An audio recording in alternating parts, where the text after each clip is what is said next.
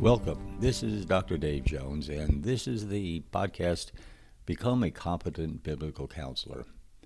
I'm starting a new format today with sharing actual counseling cases from the counselee's point of view, and to show you how biblical counseling actually works.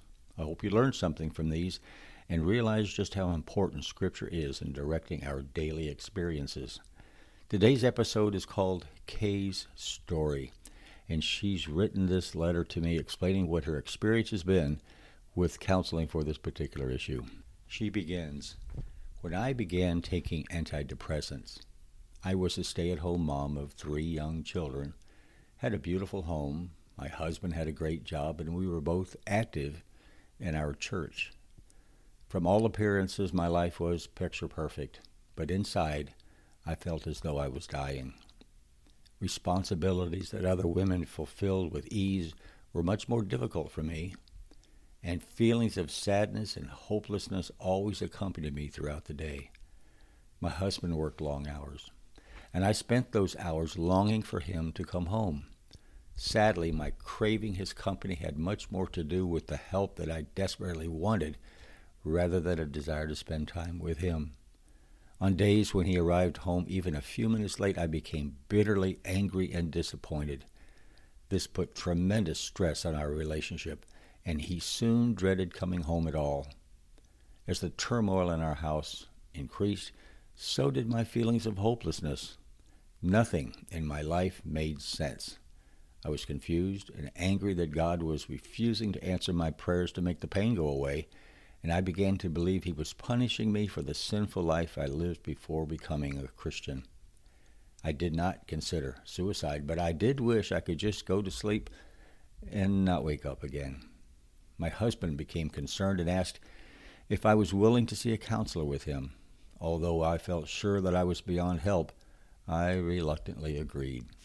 The counselor immediately diagnosed me as having severe depression. At last, I felt maybe I wasn't such a bad person after all. I had a disease. The counselor referred me to a psychiatrist who immediately put me on an antidepressant. At first, I did seem to feel better, but as time went on, I still struggled to love my husband and children, still lacked the joy that I so desperately craved, and experienced constant frustration and anger.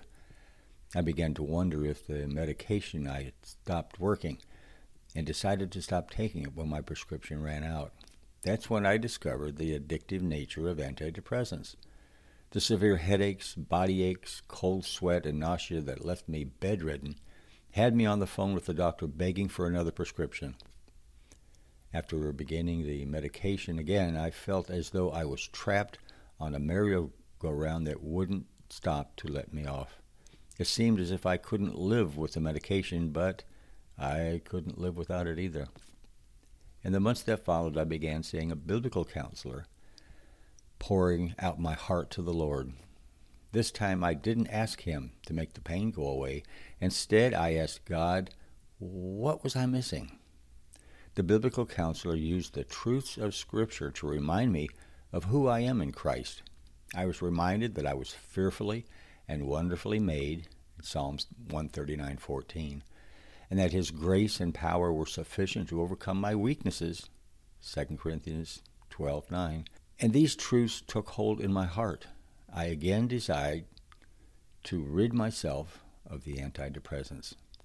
This time I weaned myself from them with my doctor's permission and approval over a period of weeks rather than all at once.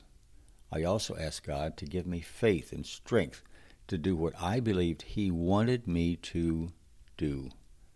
Eventually, I came to see that my so-called disease was not in my brain as my previous counselor suggested. Rather, it was in my heart, and the Bible defined it as sin. My problem did not originate with an imbalance in my brain's chemistry. It originated with wrong, sinful thinking that led to wrong, sinful actions.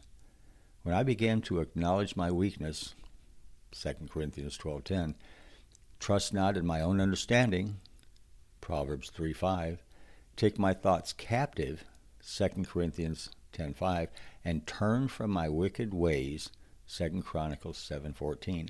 I began to experience what no amount of medication could give me, joy in the Lord despite my outward circumstances. At times I still struggle with the feelings of sadness and hopelessness, but you know what? I always know that nothing in this life is too big for God's grace to cover.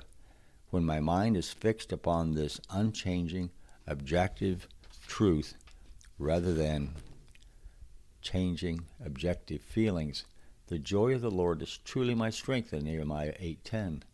It is then that I can see the challenges of each day, not as circumstances that threaten to crush me, but as opportunities that allow me to experience more of God's faithfulness. So there you have it. From Kay's point of view, she recognized Scripture. She recognized what Scripture had to say about what she was doing and what she was not doing. And the proper application of Scripture to her life, whether she felt like it or not, helped to create her a whole new person in the image of Christ. I hope you enjoyed that. Stay tuned for the next episode where we'll talk about Kathy's story.